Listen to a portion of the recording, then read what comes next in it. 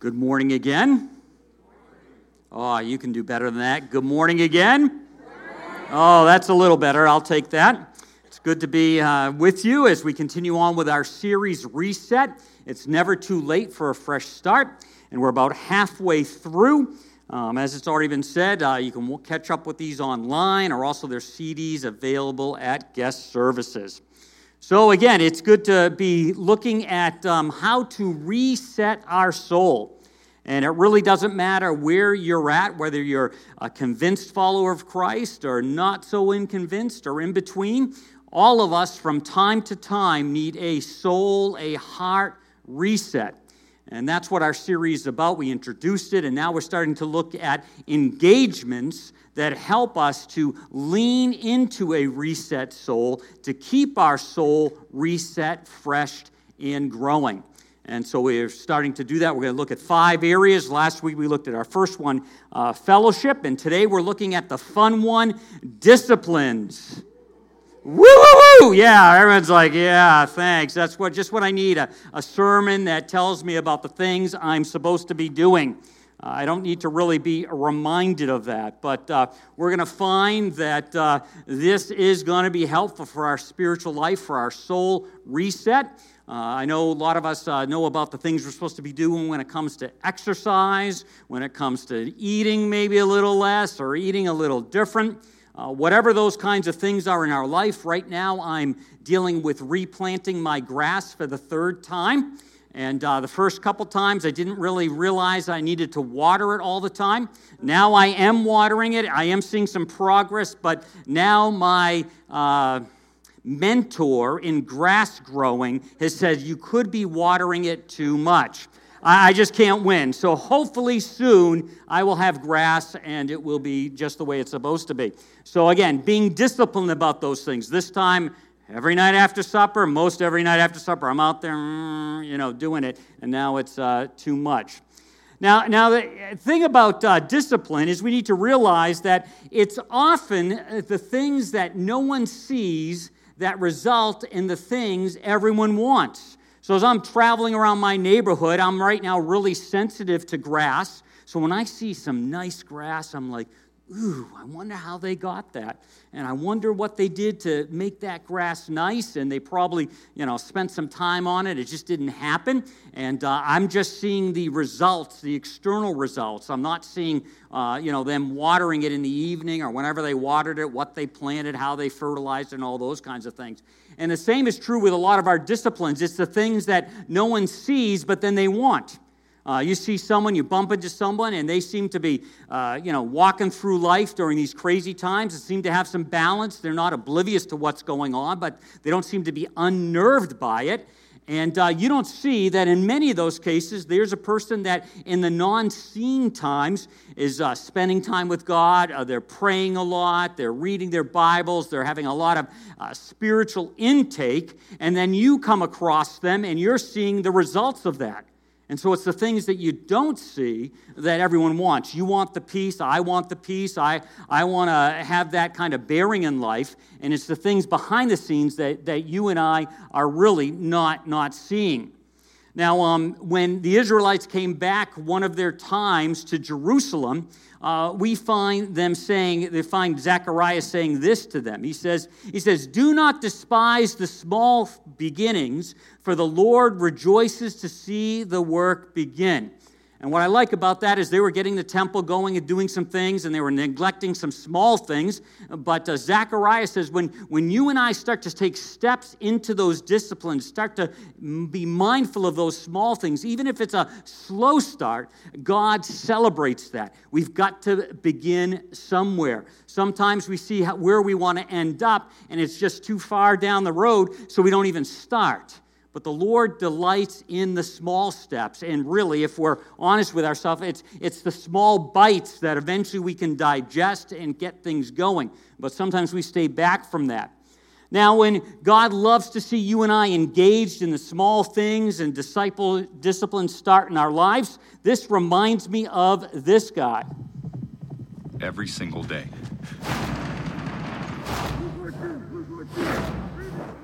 Every single day. Look at that, a whole field of Tom Brady's. It's a beautiful thing. every single day. Every single day.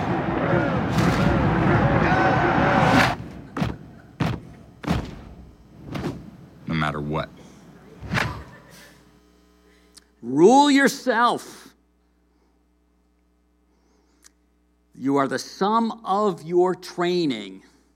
Now, some of you just cannot get that out of your mind now. You're like done. You're like thinking about car and thinking about lunch and all those kinds of things. So I wanted to be a little compassionate and let you see this guy who basically says the same thing.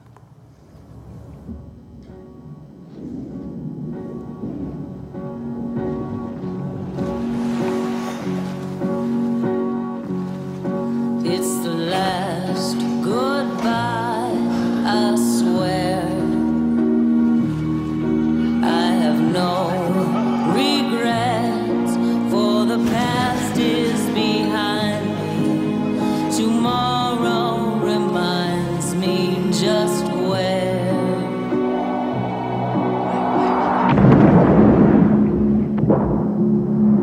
Can't quite see the end. How can I rely on my heart? I break it with my own two hands. I heard all you said. Don't say anything. It's the last goodbye, I swear.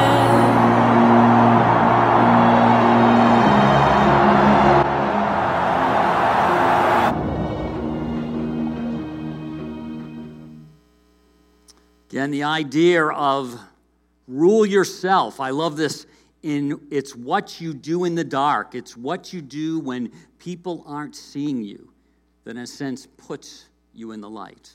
Actually lets the light of Christ shine through you.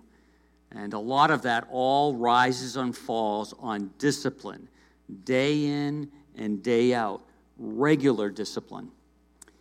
Discipline is doing what you don't necessarily want to so you can be what you want to be later. And it's those little things over a long period of time that actually begin to change us, especially from the inside out. I know in my own life, it's those little things, it's those things that others don't see that I'm disciplined about and that I continually, regularly do it. All of us have different tricks for being disciplined. Some of us use our phones. Some of us put little reminders. Some of us put something on the mirror. Whatever it is, when those things are done and you don't really want to do, eventually you can find yourself getting there. So it's hard work, but it's worth it. And when we think about our soul reset, when we think about our spiritual life, it's just the same way.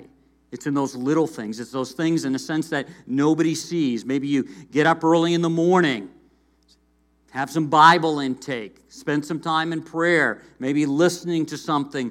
You've got a long commute and you listen to something, some podcast or whatever. You're praying. Maybe it's at lunchtime. You sneak out and get in your car by yourself and you do that. And no one kind of sees it. They know you're going to your car. They really don't know what you're doing, but that's what you're doing. Or maybe you're a night person and it's right before you go to bed. I'm not a night person, so when I'm ready for bed, I'm ready to sleep. But there are some that, the last half an hour of their day or whatever, they want to focus in and think about the next day and spend some time with the Lord. It's in those times where nobody sees what's going on. Now, I want to dive a little deeper with our friend Michael Phelps, and you can see some of the things that he does. Michael Phelps is a force to be reckoned with. But his dominance in the pool isn't just a physical attribute. Phelps' exacting mental standards and preparation propel him beyond other swimmers. I've never seen him be discouraged by anything. He can take it. Bob started, at a very young age to prepare me to be ready for anything and everything. One of the things that has been good for me, I think, besides training, has been my sort of mental preparation. When you have that kind of powerful brain stuff going, I think it translates into performance. Phelps has extensively trained himself to visualize and plan for both good and bad outcomes. He will go through scenarios, what if things don't go well? If my suit ripped or if my goggles broke, what would I do? So he has all of this in his database so that when he swims the race, he's already programmed his nervous system to do one of those. And he'll just pick the one that happens to come up. If everything's perfect, he'll just go with the perfect one. If he has to make a change, he's got it in there. The added benefit of visualizing all of these different scenarios is the confidence gained from knowing he has a plan for everything. Bowman's computer analogy is apt. Because the different reactions are programmed into Phelps's mind, he doesn't have to worry about adapting on the day of a competition, and instead can focus on being the best athlete he can in the present.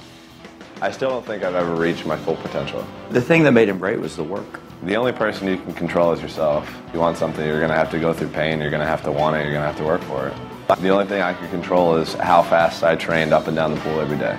If I can prepare myself the best way that I can, then that's all that matters. He assumes if he trains, he's fine. I think he's right. I think we're going to find that out.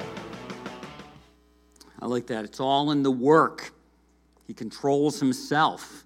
He prepares for the good days and the bad days. I think he has won 28 medals, and that's the most. And he's won 28 medals, and it's just amazing what he's done. And even in one of his situations, his goggles started filling up with water.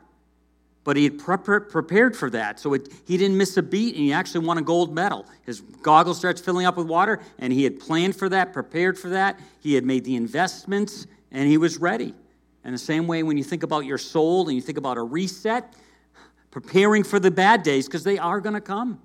And when you and I have a reset with our soul, when we're investing in that, when we're making those kinds of decisions daily, regularly, over and over and again, and we're engaged, not just checking it off the list, you can tell his heart is engaged. He's just not going through the motions, that he is ready. He's ready for those times. He's available. It's amazing. I think this is from when he was 8 years old, he wrote this. Mike Phelps, goals, or Mike's goals. I would like to make the Olympics. I would like to make junior and already in one event. I can't read his handwriting when he was 8, but you can see that, again, he was goal-driven from the beginning. That doesn't happen by accident. And sometimes when we think about our soul, one of the most important parts of our life, we think that soul health, soul recovery, whatever you want to call it, it's just kind of going to happen by kind of dancing along the surface, and that's not true. Mike Phelps had to eat 12,000 calories a day. I'd like to attempt that, but this is just his breakfast, and it said that if he didn't eat that food, he would lose 5 to 10 pounds a week because he was so active in what he was doing. This is a guy that is fully engaged. He is doing the work and the discipline. And again, to think that you and I would excel, be the best we can be in an area without investing and being disciplined is just a fantasy. It's not accurate to think that that's going to happen if you want to have the spiritual reset, if you want to have the depth. Last week we talked about fellowship, and you can catch up on that. If you're missing some of these points of engagement, it's just not going to happen. It's just not going to be there. So then as we look at this, and now we all feel guilty, at least I felt a little guilty. I'm like, I would like to really show some guy that's like bobbing in the water and barely making it, and say, there we go, that's me. But they're not videos. Well, maybe there's videos of those guys, but they're not celebrated. But so why? The question is, why am I so inconsistent in whatever area it is? But especially if you're talking about a soul reset, why am I that way? Paul gives us a little bit of an insight as he's writing to the Romans in chapter 7. We're just going to hit a couple of the verses here. We see, first of all, that I don't really understand myself, for I want to do what is right, but I don't do it. Instead, I do what I hate. I know there's been times, or actually there's been like regular times where, I'll talk with Cindy and I say, this week I'm going to eat better. It's always like Sunday night after I've eaten way too much and I'm feeling full, and I go, man, I really couldn't eat anything more right now anyway, so tomorrow I'm going to start being better. I know what to do, and then the next morning, well, Mondays is usually my day off. Hey, I can cheat a little bit. And all of a sudden, it's right back to the same thing. And then it's like Friday, next Monday I'll do better. So why do we do that? I realize that I don't have what it takes. I can will it, but I can't do it. We look for little slogans, little proverbs, little things that might help us, or we jump into a program and we just wonder why it is not happening. I've tried everything and nothing helps. I'm at the end of my rope. Is there no one who can do anything for me? Isn't that the real question? And whatever that area is, we've been there, we felt that, but especially spiritually, sometimes we feel that way. And we read on, and he says, the answer, thanks God, is that Jesus can and does. He acted to set things right in this life of contradictions, where I want to serve God with all my heart and my mind. So we discover that he's looking at life and he's looking at the situations that he wants to see change take place. He knows what he's ought to do. He's getting the discipline idea, but for some reason there's a lack of follow through and he's confused, and we can find ourselves in the same place. Sometimes we're just looking for the right principle, and if we had, again, that little slogan, that little mantra, then we are all set. And we get these slogans, and they might work for a little while. Some people we might know get a little more mileage out of it, but for whatever reason we don't. So then we look for a program, and especially when you get into this whole idea of getting physically healthy. I get stuff, emails all the time from Noom, from this one, from that one. And I go, wow, that could really go. Maybe I try that program. They're saying, 80% off. I'm like, man, it's not the money anymore, But there's a principle, there's a program, and what Paul is going to say is it's not the principle and the program. Yes, those can be useful, but it really comes down to the person. It comes down to a person. It's the same way sometimes we see these people that seem to have deeper pockets than you and I, and they're trying to get their physical life back on track, and they skip over the principle, they skip over the program, and they get like a life coach. And some of these people live with them, help prepare their meals, go take them on workouts, and all those kinds of things. And we say, man, if I could just have a person. Well, if you've said yes to Christ, you do have a person. We talked about fellowship. We talked about 3 components of fellowship, and one of the components, one of the expressions of fellowship is fellowship with God. You and I do have a person. We read just a little in Philippians, the energy is God's energy, an energy deep within you, God himself willing and working at what will give him the most pleasure. In other words, he loves to be a part of our lives. He loves to join us in our life, and he loves to help us along the way. He loves to be that person. And once you've welcomed God into your life through Christ, and you said yes to him, the Holy Spirit joins your life, connects you with God, and you have that person working with you, in you. And so then we can look at the idea of spiritual disciplines and just start to think about that a little bit more. We read in Philippians, now I think all things are worth nothing compared with the greatness of knowing Christ Jesus, my Lord. And I love the fact that word knowing isn't knowing about, it's knowing by experience. It's experiencing God in your everyday life. And that changes everything. That changes everything. When you and I invest in what we're going to call spiritual disciplines, we could take a look at prayer, we could take a look at Bible intake, we could look at generosity, all these things, and I'm not going to go through and define a lot of those. If your heart's really into, I'll give you one example towards the end, but if your heart's really into that, we've got a resource library, a resource center, we've got Right Now Media. You can go as far into that as you want. I don't have to convince you. I don't have to lead you to it. You can go as far as you want. It's in your hands. It's in my hands when it comes to walking with God, enjoying the person of God, and being involved with spiritual disciplines.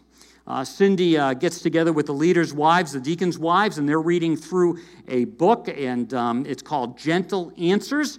And she, every once in a while, shares little quips from it. Sometimes I find it next to my lazy boy chair where I spend a lot of my time doing my reading, and I see the book there opened or whatever.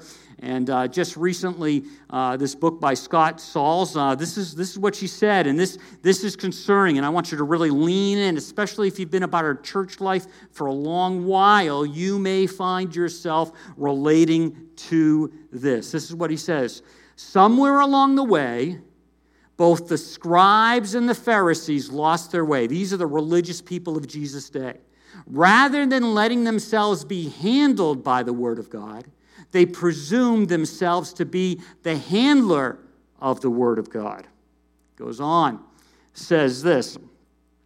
Rather than standing beneath the Word of God, they started to use the Word of God as a tool which to exalt themselves over other people and even over God Himself. They were using God to control people and to manipulate others. And I don't know if you've ever danced on the edge of that, where you stop becoming handled by God's Word, when God's Word, in a sense, stops really impacting your heart, speaking to your heart. Maybe you've been saturated by a lot of God's Word, and that's good at one level, unless instead of being handled by God's Word, you become a handler of God's Word. And then you use it for other people, but you don't use it for yourself. One of the weeks I talked about being educated way beyond our level of obedience. I remember when I was in Bible college, one of the professors says, the danger of studying the Bible, God's Word, day in and day out, and whipping through these books and learning all about them, is you start to handle God's Word as a textbook, not the book. And all of a sudden, I found that to be true. I could know a lot about it, I could handle it, I could explain it, but I wasn't being handled by it. I could read a passage really quickly that should speak volumes into my life, and it didn't. I just read it. Talked about that earlier about, tasting food, and you eat it so fast that you don't even taste it. Same thing can happen with God's Word, and so we've got to be very aware of that. So when we're thinking about all of these things of spiritual disciplines, they are a tool. They are a means to the end to having this vibrant relationship with God. And sometimes we get enamored with the tools, not what it can do inside us. You see, we need to remember that our relationship, your relationship with God, is meant to grow. You never arrive. Michael Phelps said that even in his training. He said, I haven't made it. I still have to improve. If anyone could say, I'm going to take some time off, it should be Michael Phelps. When Michael Phelps was in a 5-year training session, he decided that he was going to train every day, not take Christmas off, his birthday off. Actually, I think on his birthday he would train twice. And he said most swimmers out there at least take the holidays off, at least take a day off. And he thought, man, I could get in 50 more trainings a year than everybody else. And so from that point on, they're all playing catch up with me. You see, he knew he was meant to grow in his discipline of swimming. And the question as Christ follower is, do you understand you are meant to grow? I am meant to grow. I'm to be handled by the God's Word, not to learn just to handle it. If you're thinking about deciding to follow Christ, you need to realize that it's not a one-and-done moment. Yes, you can say yes to Him, place your faith in Him and entrust in what He did on the cross, that He rose again. Say, Lord, I want to follow You, come into my life. But that's just the beginning of the relationship. It's almost like getting married. I did all this work to convince Cindy, to charm her, to get her to marry me. And when we got married, that's when the work really started. She says the work hasn't ended wherever she is. She said, keep going, Dave, keep going. You know, it doesn't end. When it comes to our spiritual life, it's meant to grow. In the book of Hebrews, we read, I have a lot more to say about this, but it's hard to get it across to you since you've picked up this bad habit of not listening. By this time, you ought to be teachers yourselves. And that's not to be teaching necessarily up here, to a group of people, but your life should teach what it means to follow Christ. You should be teaching with your lifestyle. Yes, teaching with your individual conversations. It's not about just being a consumer. It's about actually growing so that you can teach. And the writer of Hebrews is saying that is not the case. Read on. Yet here I find you need someone to sit down with you and go over the basics on God again, starting from square one. Baby's milk when you should have been on solid food long ago. We read, milk is for beginners, inexperienced in God's ways. Solid food is for the mature who have some practice in telling right from wrong. It's very cute when you're feeding a baby, when you're giving them the bottle, when you even, do the little games with baby food. Open the, I can't remember what they were, but, you spin the thing around, their eyes are going, you pop it in their mouth, you get it in there, and that's really cute. But when they're 30 years old, that isn't cute. When they're 30 years old, that means that means something's wrong. That's the problem. And the same is true with us who have been following Christ followers. Some of us have been following Christ for 10 years, 20 years, 30 years, and really haven't grown that much because we haven't invested ourselves. We haven't thrown ourselves in the dark time, in the silent time when no one sees what's going on. There isn't an investment in there. It isn't happening. And, let's see, a couple of weeks ago we were talking about husbands love your wives. And we had all these great ideas, very basic, love her, emotional love. We had this idea, love her mind, intellectual love. This isn't in your message guide. We had this idea, love her body, physical love. We talked about all these kinds of love, the agape love, and, love her relation love, love her humanity, realistic love, love her calling, supportive love, and love her maker, theological love. And at first glance, all that stuff seems just very basic, very, yeah. But I'll tell you, those are deep concepts to apply. It just doesn't happen. Even last night, I don't know what it is with Cindy, but every time we get to the house and we're in the car, it takes her longer to get out of the car than me. In my car, I can't lock it until her door is shut. So every time we get there and, the door has this nice little thing, you just push the outside handle and it locks. But if her door is open, it doesn't. So last night, I was just about to say to her, when we get through the street light in Waterloo, we're like 3 minutes. Start putting all your stuff together, because she does have more stuff than me. And when we stop there, pull in, you should be able to open the door, and you should be able to get out of the car faster than me. Oh, yeah, thank you. Thanks, yeah. There's a lot of things I should do. I should be carrying all the stuff. But anyway. But that's my point. That's my point. Love her humanity, realistic love.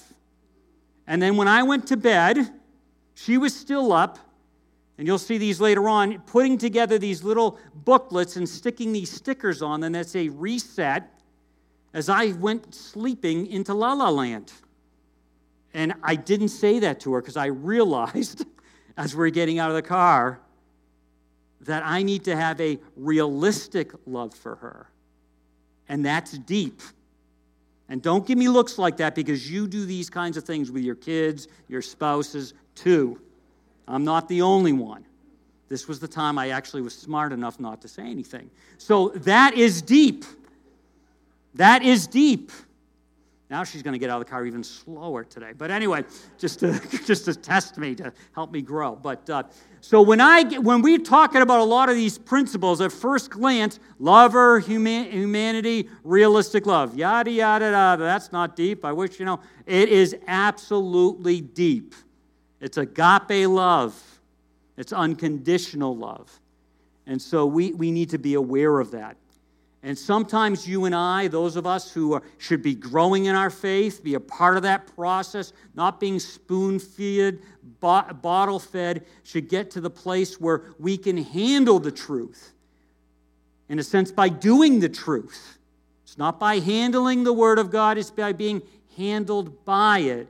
And when I think of that, I think of this guy. You want answers? I think I'm entitled. You want answers? I want the truth! You can't handle the truth! Son, we live in a world that has walls, and those walls have to be guarded by men with guns. Who's gonna do it? You? You, Lieutenant Weinberg? I have a greater responsibility than you can possibly fathom. You weep for Santiago and you curse the Marines. You have that luxury. You have the luxury of not knowing what I know, that Santiago's death, while tragic, probably saved lives. And you don't want the truth because deep down in places you don't talk about at parties, you want me on that wall. You need me on that wall. We use words like honor, code, loyalty. We use these words as the backbone of a life spent defending something. You use them as a punchline. I have neither the time nor the inclination to explain myself to a man who rises and sleeps under the blanket of the very freedom that I provide, and then questions the manner in which I provide it. I would rather you just said thank you and went on your way. Otherwise, I suggest you pick up a weapon and stand a post. Now, all that's going on there, I wouldn't necessarily condone. But I do condone the thing that a lot of the times you and I can't handle the truth. We create distractions. We create other issues so we don't have to deal with the truth of our own heart. That includes a lot of us because we handle the word rather than let it handle us. We read through a list from like a couple weeks ago, but we don't apply it. That's where this stuff becomes deep, when it actually starts showing up. Jesus says this about himself. He says, show that you love me by obeying me, doing what I say. Spiritual disciplines, owning it, applying it, investing our life. We can't do our spiritual life like it's a side dish or an appetizer, and there's this other main dish that we feed off of, and we do these side dishes or desserts around the edges. Our spiritual life has to be the main meal, and that takes energy. And then just like Michael Phelps, sometimes we take the main meal, but we don't exercise it, so just imagine how huge fat-wise Michael Phelps would get if he ate 12,000 calories a day but never got in the swimming pool. And sometimes, as Christ followers, that's what's going on. We read this in Matthew, but if you use my words in Bible studies and don't work them into your life, you're like the stupid carpenter who built his house on the sandy beach. Been around church world, you know that story about building on the solid rock or building on the sand. And when the storm comes up, the one on the sand collapses. The one on the firm rock stands. And it's all about building those concepts into our lives, just not knowing the answer to obscure biblical truth, which is great to know, but if it doesn't show up in our lives, it's mute. When we get to heaven, there's not going to be a, what's the show? What's that show? Jeopardy. There's not going to be like a Jeopardy test, and I'll take, Moses for 10,000 and all of this stuff. God's going to say, how did you live? You know about Moses. How did his life impact your life? How did it change the way you live, the way I live? So come on. Let's leave this preschool finger painting exercise on Christ and get on with a grand work of art.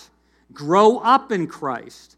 The basic foundational truths are in place. Turning your back on salvation by self-help and turning in trust towards God. Different concept. We get to the point where we know all the answers, and yes, they're Bible answers, they're spiritual answers, but it's almost turned into self-help rather than God help. Developing spiritual disciplines will help you grow on your own. The same way we're happy that our kids are grown up and they feed themselves on their own. It's awesome that Sarah is married and in her own place, and we don't pay any bills for her anymore. Same way with Hannah for the basically part. Keep her on our insurance a little longer because we can. Mariah, a year from now, she'll be teaching. Yahoo! That's a good thing. They're growing on your own. We never have to call them up and say, are you eating? Are you sleeping? Are you taking care of yourself? They do that on their own. And as Christ followers, we need to learn to do that on our own. It's our responsibility. Yes, we gather together, we get encouraged, we get sharpened. We talked about fellowship last week. But if all this stopped, let's say there was a pandemic and we couldn't meet for like 12 weeks or something, and the internet went down, would you keep growing, or would you be dead in the water? I don't know. You tell me. You know. I know. What I'm getting at, friends, is that you should simply keep on doing what you've done from the beginning. That growing, that learning, that applying, that inside-outside change. When I was living among you, this is Paul writing, you lived in responsive obedience. Now that I'm separated from you, keep it up. Better yet, redouble your efforts. Be energetic in your life of salvation, reverent and sensitive before God.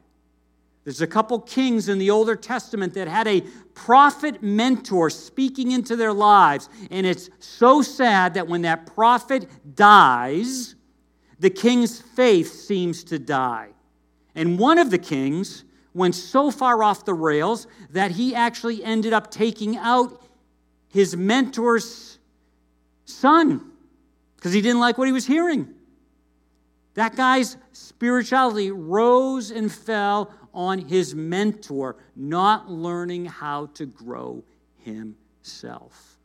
I hope desperately, and then you say, what's the purpose of church? I hope desperately your spirituality is starting to rise and fall on you. Yes, there's fellowship, and you can go back, and so there's pieces of that, but it rises and falls on you.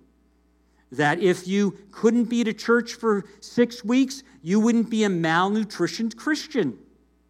You would be still eating and still being satisfied.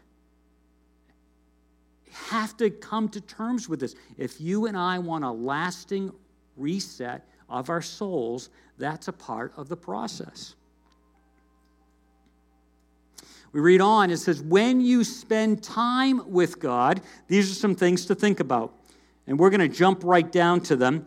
This is not in your notes. It will be on Facebook later on. Also, that quote that I talked about will be on Facebook later on. But I want you to think of this idea of soap. And this is very easy, but it's very explanatory. And this is this acrostic, this idea of soap. When you're done today, out at the doorways, there's going to be a little notebook, nothing fancy, with a little sticker on it.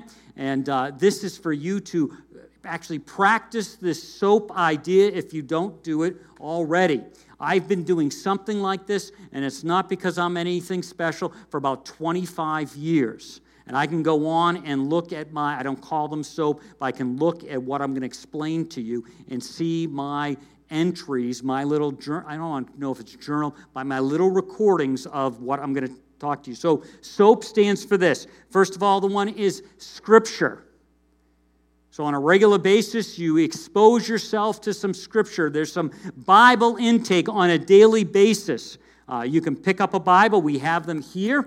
They're available at the entryways. Also, you can go online and get YouVersion on any electronic device and have any version Bible basically you want. So it's not because you don't have Scripture accessible to you. So you start with this idea of SOAP. And then the next one is O, and it's observation. So you read the passage and then you observe. You say, wow, did anything speak to me? Did the Holy Spirit tug on my heart? And what's amazing for this is I've been doing this, again, like I said, going through the whole Bible over 25 years, is every time I come to a passage that I've read now 24 other times, normally there's something in that passage that speaks to my heart. I observe it.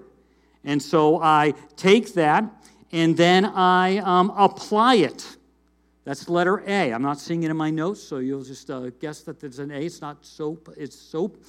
So letter A is apply. Then I take that out, and for what I do is I come up with at least a thought for the day, a paragraph for the day, and I say, what is God saying to me, or what can I say to God? And I write it down. Some of you can remember it. I can have all kinds of great thoughts at 4:30 in the morning, and by 10 o'clock, I can't even remember what I read. So I write it down, and I put it on my phone as a calendar event. It says Thought for the Day, and I read it throughout the day to remind me, to ground me, because I can drift so easily. So A is apply, and then we've got P is prayer. And this is a process. So again, I'm going to encourage you. You don't have to have this notebook. Again, I do it all digitally, whatever you want to do. But I encourage you, if you want a reset of your soul, to add some of these processes. Because when you do, it changes your heart. I need heart adjustments all the time. I needed a heart adjustment last night when I was coming home. And God reminded me of some things. Heart adjustments. Also, He gives you direction for living. Sometimes you say, wow, I wish I had direction for life. I wish I know what to do. I wish I knew how to respond and all this stuff. It gives you direction for living when you're investing in hearing from Him. Also, we see that He's there during your problems. I don't know about you, but I don't know if I go a couple days without something that registers to me as a problem. I mean, there's little things, but then there's problems. But we're aware of it, and I'm blown away. I don't know how this works. It's miraculous. I'm blown away how I can be reading a passage, and again, I could probably figure out what I'm going to be reading 10 years from now today, because that's, it's just the same over and over again. But it blows my mind how I can read a passage, and the passage applies and fits for what I need that day, that problem. Just a few weeks ago, I had some problems. Not going to get into them. And it was amazing. The next day, the verses that I read spoke so clearly to those problems. Couldn't believe it. Couldn't believe it. It was unbelievable that actually happened. Also, we see how to spend time with God. Very quickly, I'm just going to give you the blanks for this. That means that we make time with God a priority. Basic stuff. Basic stuff. We pick a time and we make time with God a priority. First priority. Not necessarily of the day, but your best time of the day. When you're most alert. When you really are engaged, whatever that time may be for you. Also, take the time regularly. I'm going to say, and this is going to sound hardcore, daily. Daily. Now, for me, I read through the Bible 4 days a week. On Friday, I get together with a men's group, so that's my Bible intake for the day. On On Saturday, I read it again. Sunday morning, I'm thinking about this message, so I don't. And then Monday morning, I take everything from the previous week and I reread it and see if there's any recurring themes that God was trying to get my attention about. And then I write that down so I have a thought for a day, 4 days a week, and a thought for the week, 1 day a week. And I desperately need that kind of routine, that kind of rhythm, if I'm going to keep growing spiritually. And even with all that, I can get in the way of it. And then just a thought, this needs to be comfort rather than guilt. It's not about checking something off. It's not about, I didn't spend time with God. I didn't know my spiritual. So now I feel super guilty. If that's all that's driving you, it's going to eventually drive you away. Or it's going to teach you how to read, how to handle the Word of God without being handled by it. And it's real easy to get good at that kind of activity, that kind of action. So as we pull it all together, our bottom line is this. Very basic stuff, but so true. I am what I repeatedly do. I am what I repeatedly do. I am what I repeatedly don't do. No more wisdom than that. And my no's make my yeses stronger. So there are going to be some of us that definitely have to say some no's to things so that we can make our time with God a priority. Can't do it all. You can't stay up all night. Stay up till 11:30 every night and watch the evening news and then expect to get up early before work and spend time with God and be engaged. At least I can. I need at least a few hours sleep or my time's kind of wasted. You got to say no to some things. Would you please pray with me? Gracious Heavenly Father, we just thank you for the way you demonstrate to us. Your Son demonstrated to us. He would rise up regularly early and go spend time with you. If there was anyone who didn't need to spend time with you, it was Jesus. Yet he does that, not just for an example for us, because he needed to engage and be with his Father. Lord, help us to sort through and see how spiritual disciplines can become a part of our life. Help us to watch out and not avoid them. We ask all of this in Jesus' wonderful name. Amen.